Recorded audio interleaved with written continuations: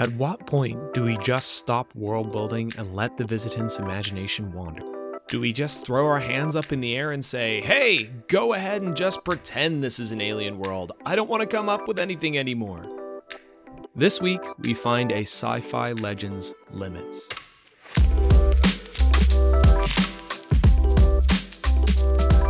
Welcome to the Worldcraft Club podcast, a show for writers, dungeon masters, and storytellers who want to create deep, immersive settings that will bring their audience back time and time again.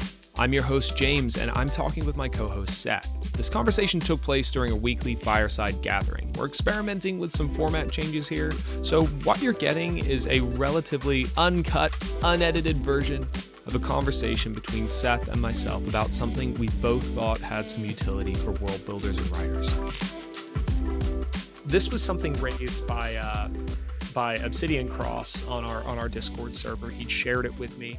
It was a page at the beginning of his book, and he just kind of raised it idly during a fireside chat every week on the server, Thursday evenings, 8 p.m. EST. We get together on the server and just sort of have a chat, and everybody sort of talks about world building stuff. Sometimes we talk about nonsense. Sometimes it gets a little metaphysical. It's a lot of stuff happens. And it's where a lot of the ideas that we develop in the podcast are sort of tested in front of people, and we discuss this stuff and build upon ideas and goof off a lot. So it's a really, really good time. But this letter was brought out during one of our meetings, and I thought it was really worth some discussion. So I started chatting with Seth about it, and he assured me he has lots of thoughts on this, and I certainly do as well. I do. So it's interesting to give you all some context. This is based on a novel. Let me just get the name of it up here. I had it Google searched. It was called Nightfall by Isaac Asimov and Robert Silverberg. So Isaac Asimov, obviously famous sci-fi author, a very foundational author of science fiction, famous for the Foundation series.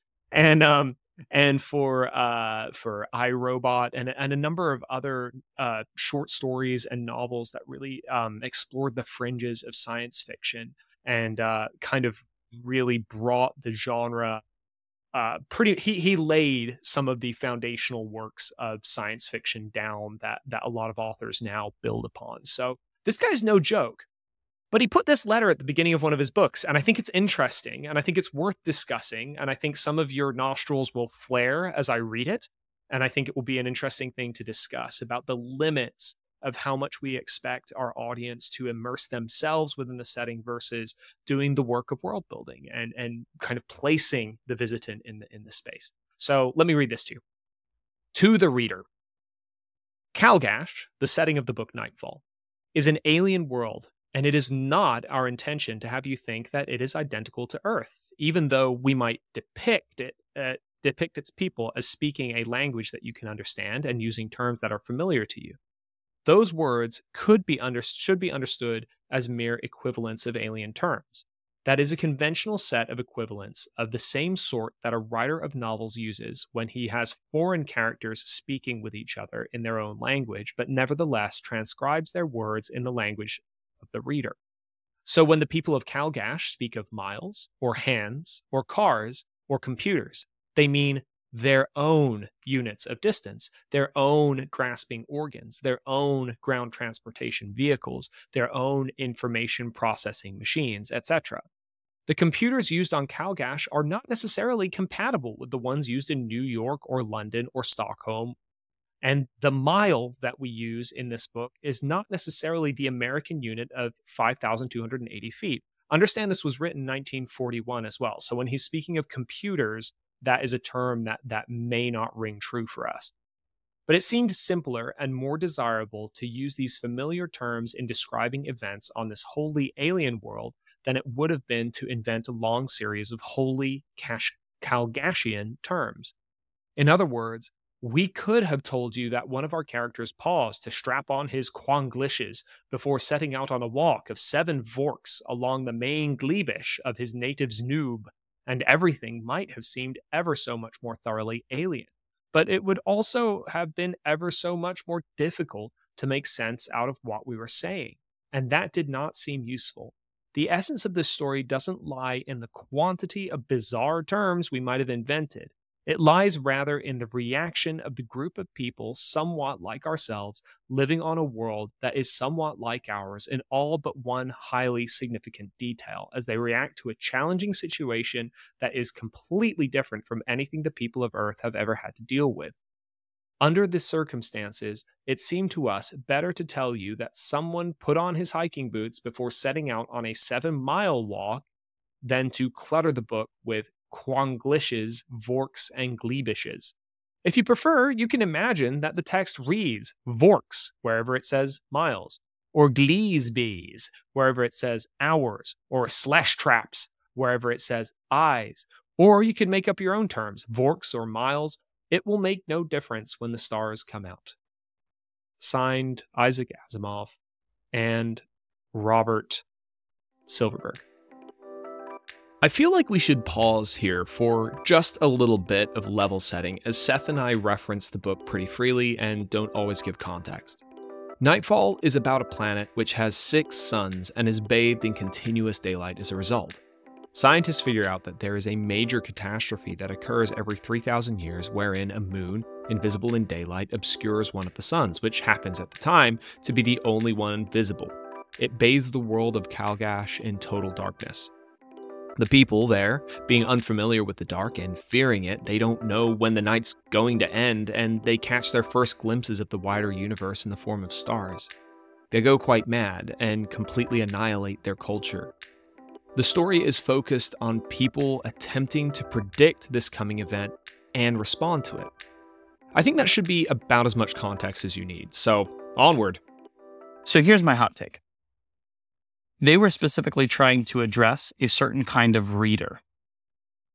Yeah. And in my opinion, this is not a reader of science fiction. This is a reader of science fantasy who is complaining to a bunch of science fiction writers that their world is not bizarre enough. Yeah.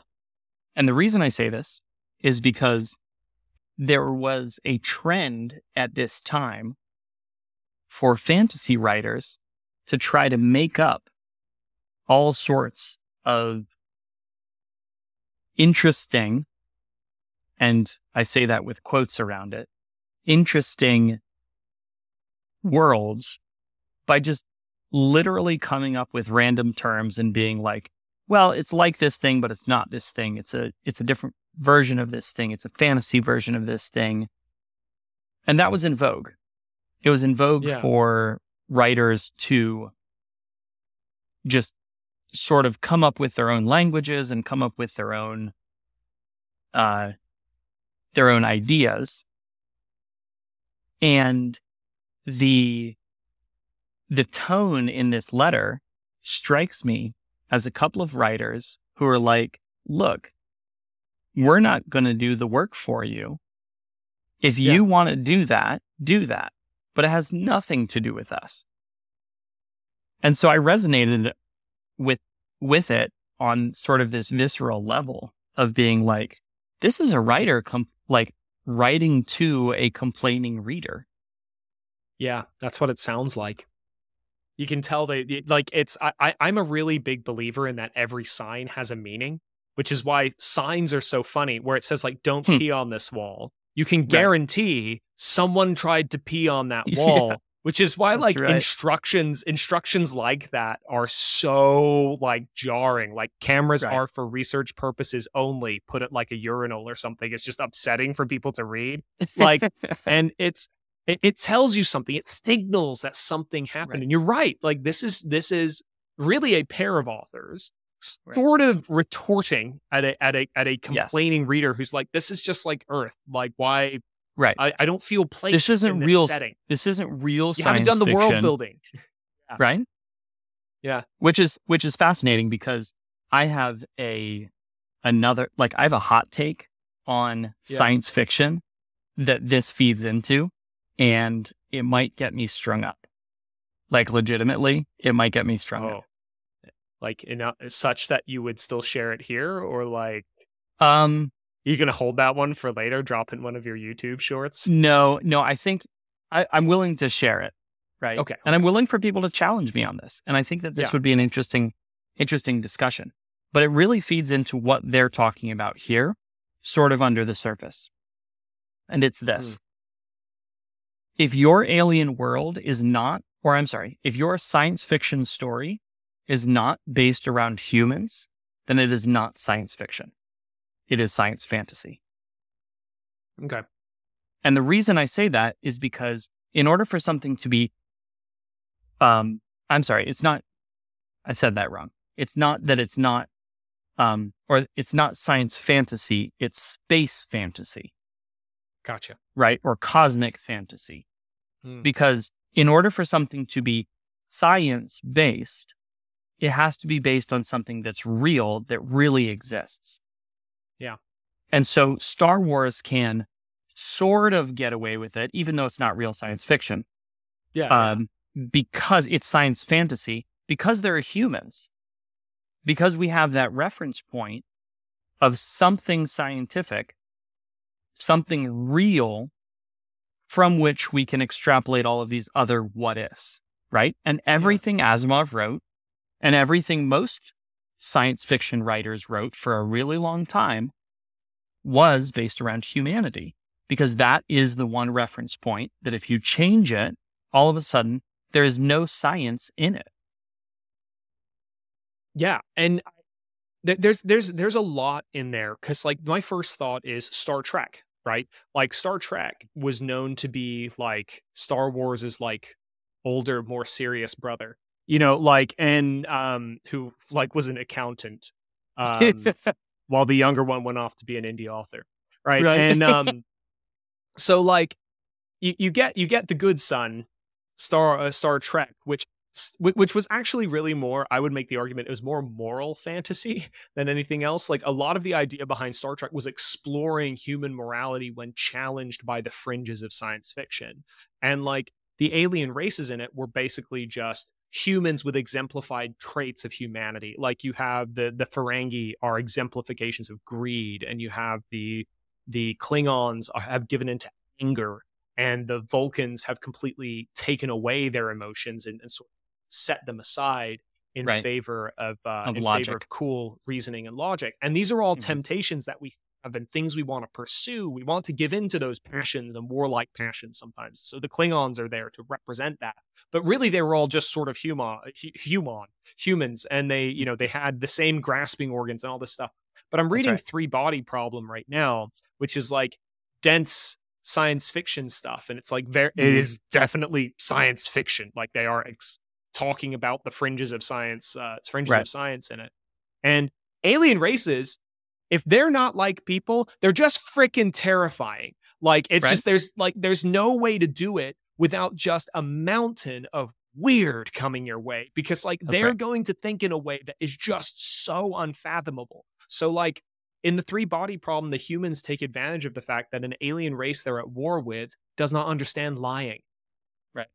Right? They have no conception of lying. It doesn't make any sense to them. So the humans lie, and they're able to they bluff basically. And using the bluff, they're able to secure themselves for a time.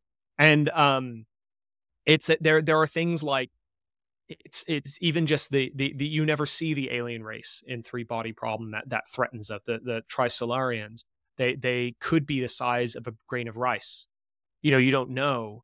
And they could be sort of arthropods, instead of human, sort of human sort of shape, sapient shape.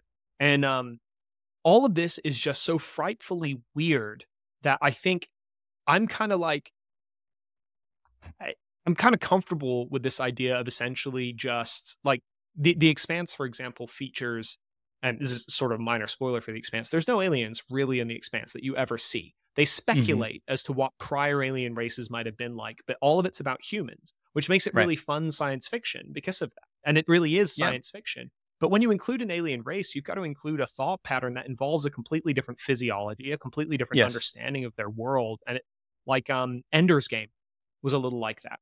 They encounter a race of intelligent bugs, ants, essentially. Yeah. And when they board human spaceships, they immediately went around and killed all the people inside, because they were like, oh, that's like their sensing organs. They like didn't even think about it. They were just like, oh yeah, you murder all the worker ants. but they were Right. killing individuals. And when they find out that that's what they've been doing, they're mortified that they've been Yeah. doing that.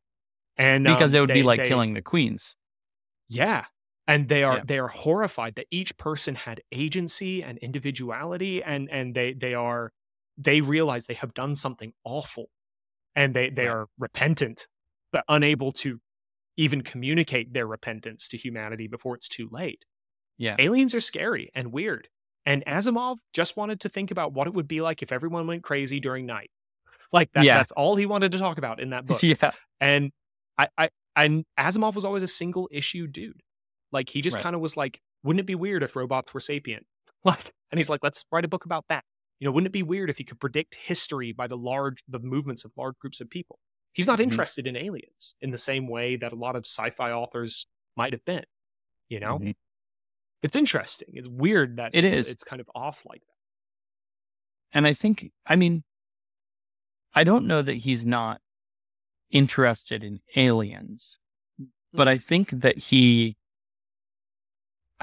in his thinking about aliens, because the last book of Foundation talks about this a little bit, in his thinking about aliens, he realized that they would be so different from us that there would be no points of commonality, that there would be nothing that we could engage with them on, likely. Now, again, that's all speculation.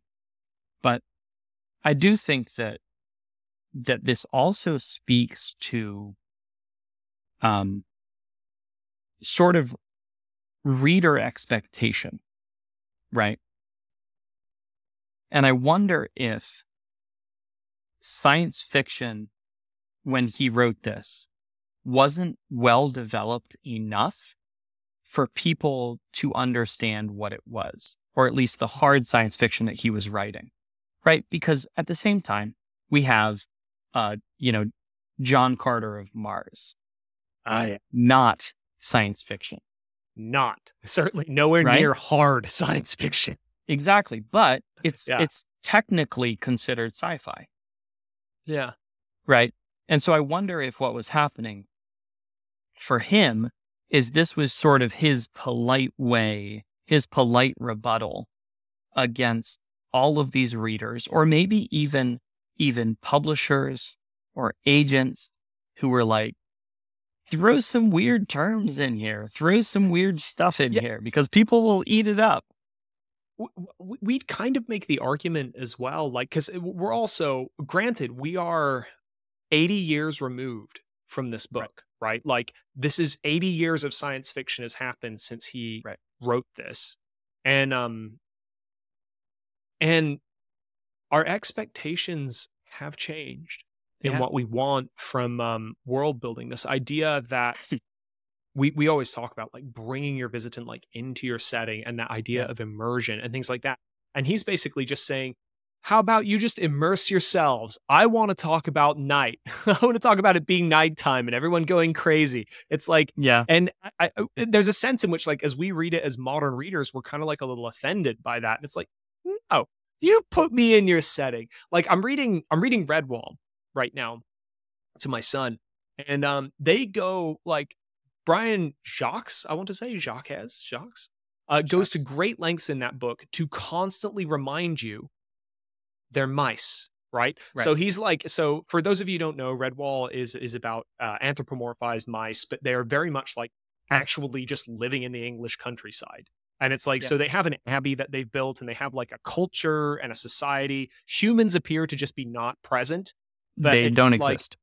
They just don't exist in it. And so all the animals just talk. And so you have otters who are great swimmers and excellent slingers of stones. You get badgers who are big, fierce, bloodlust enraged animals.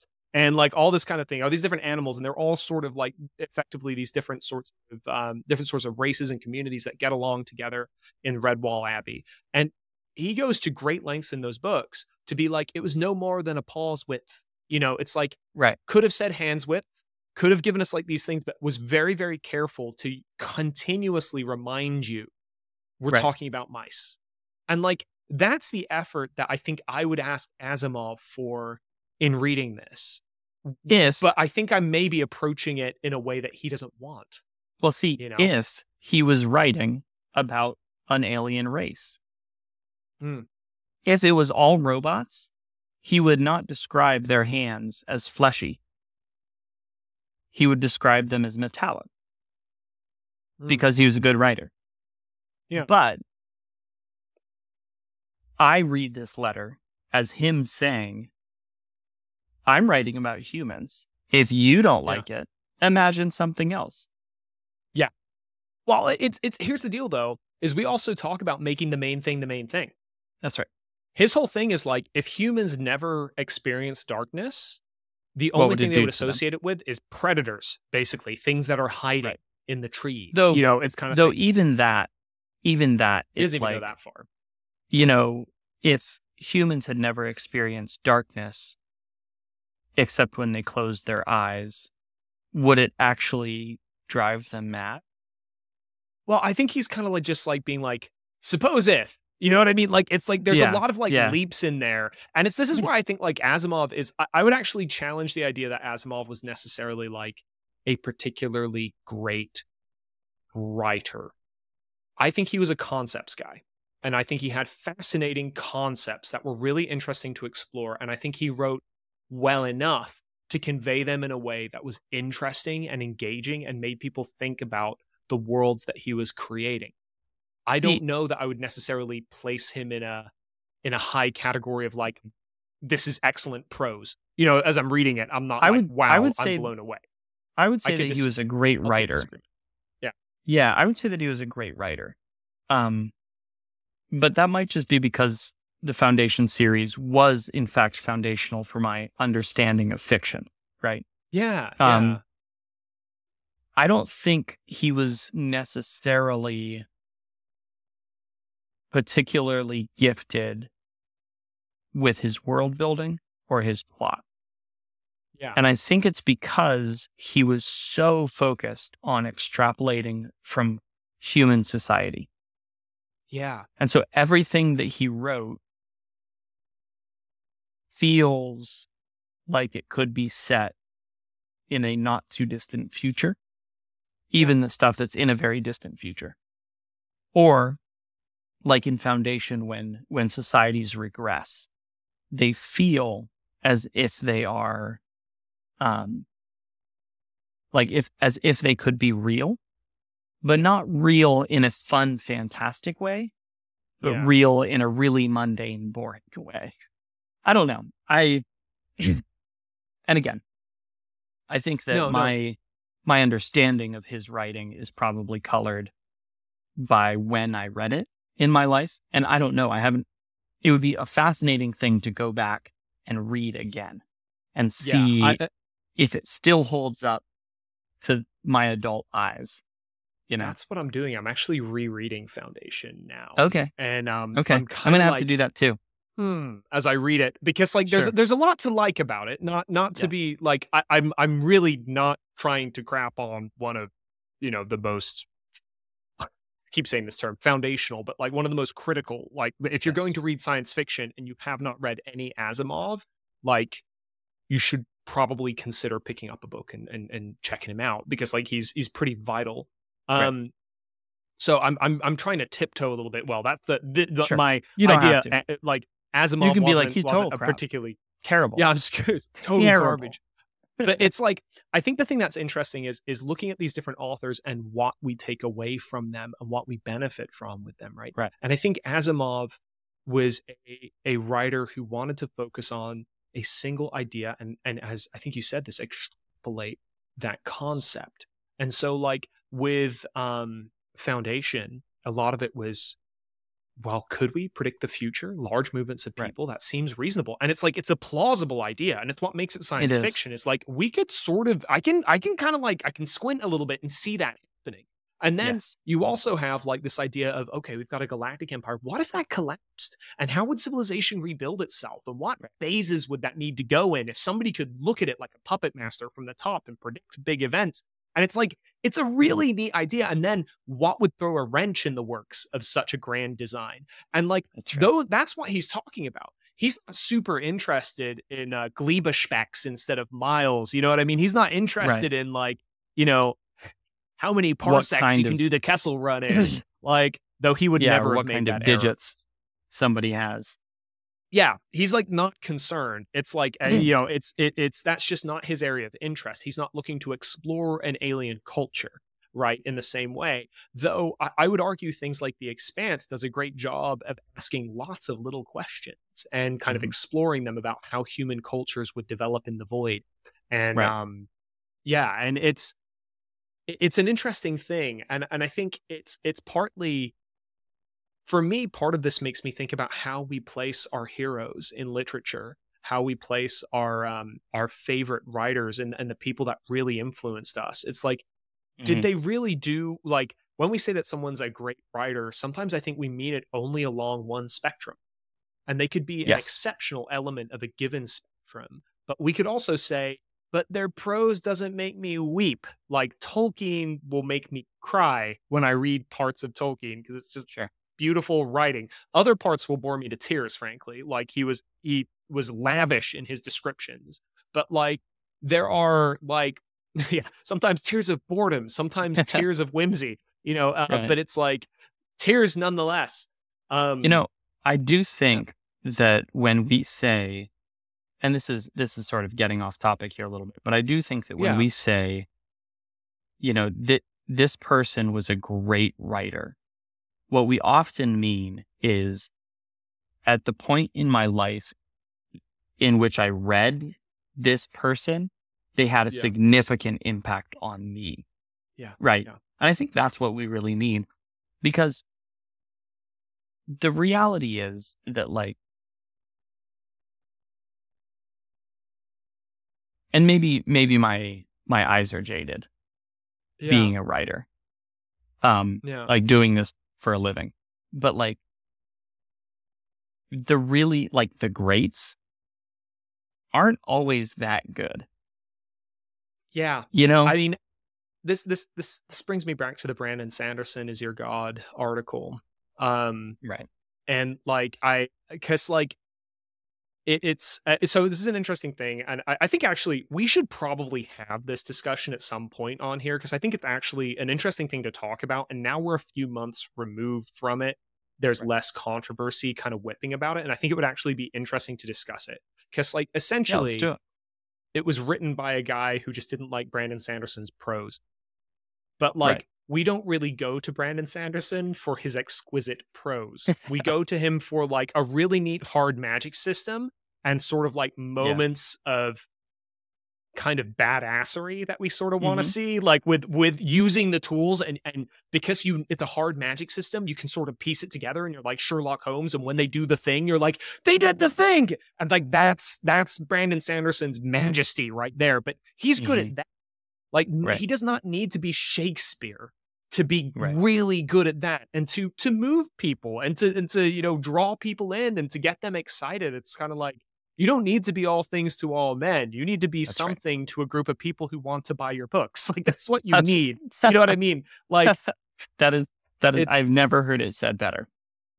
You don't need to be all things to all men. You need to be some things to a group of people who will buy your books. That is writing in a nutshell. All right. Can we soar any higher, Seth, now that I've tied it together? I don't think so.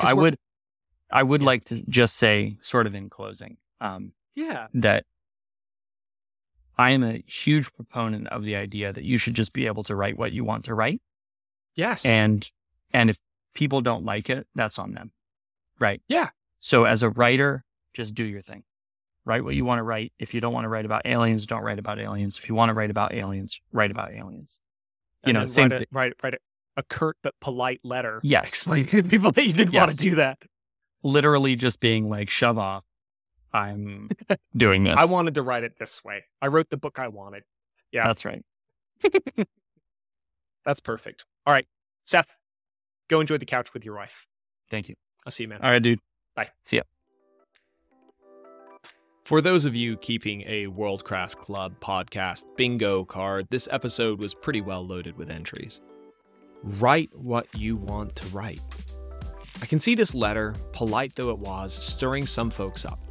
It's frustrating in some ways to distill all the world building and setting development to, hey, why don't you just pretend these words are different? but I don't think it's reasonable to divorce it from its time and the trends that were present 80 years ago in science fiction that Asimov was responding to. Perhaps more importantly, though, you do not have to write things you don't want to write. Write what you're interested in and let your audience come to you. That will mean that sometimes you develop extremely sophisticated elements of your setting, such as in the case of Brandon Sanderson, where he had a hard magic system that was incredibly involved, that might sometimes have struggled a little with the prose. But other parts of your setting may be left feeling to you conspicuously blank. This can be fine to do at times. If Asimov can get away with it, so can you. I hope you enjoyed sitting in with me and Seth, drilling down on this topic. If you catch a moment, please go ahead and rate us and review us on your favorite pod-catching app. And also, if you want to find Seth's stuff, it's all available at sethring.com. That is SETHRING.com. You can find his entire catalog there. There will be a link for it in the show notes. Don't forget to check out our link tree to join our Discord if you want to have more conversations like this with us in real life, or if you want to pick up your copy of the World Builder's Journal to help you level up your world building game. For Seth, I'm James, and this has been another episode of the Worldcraft Club podcast. Thank you so much for listening.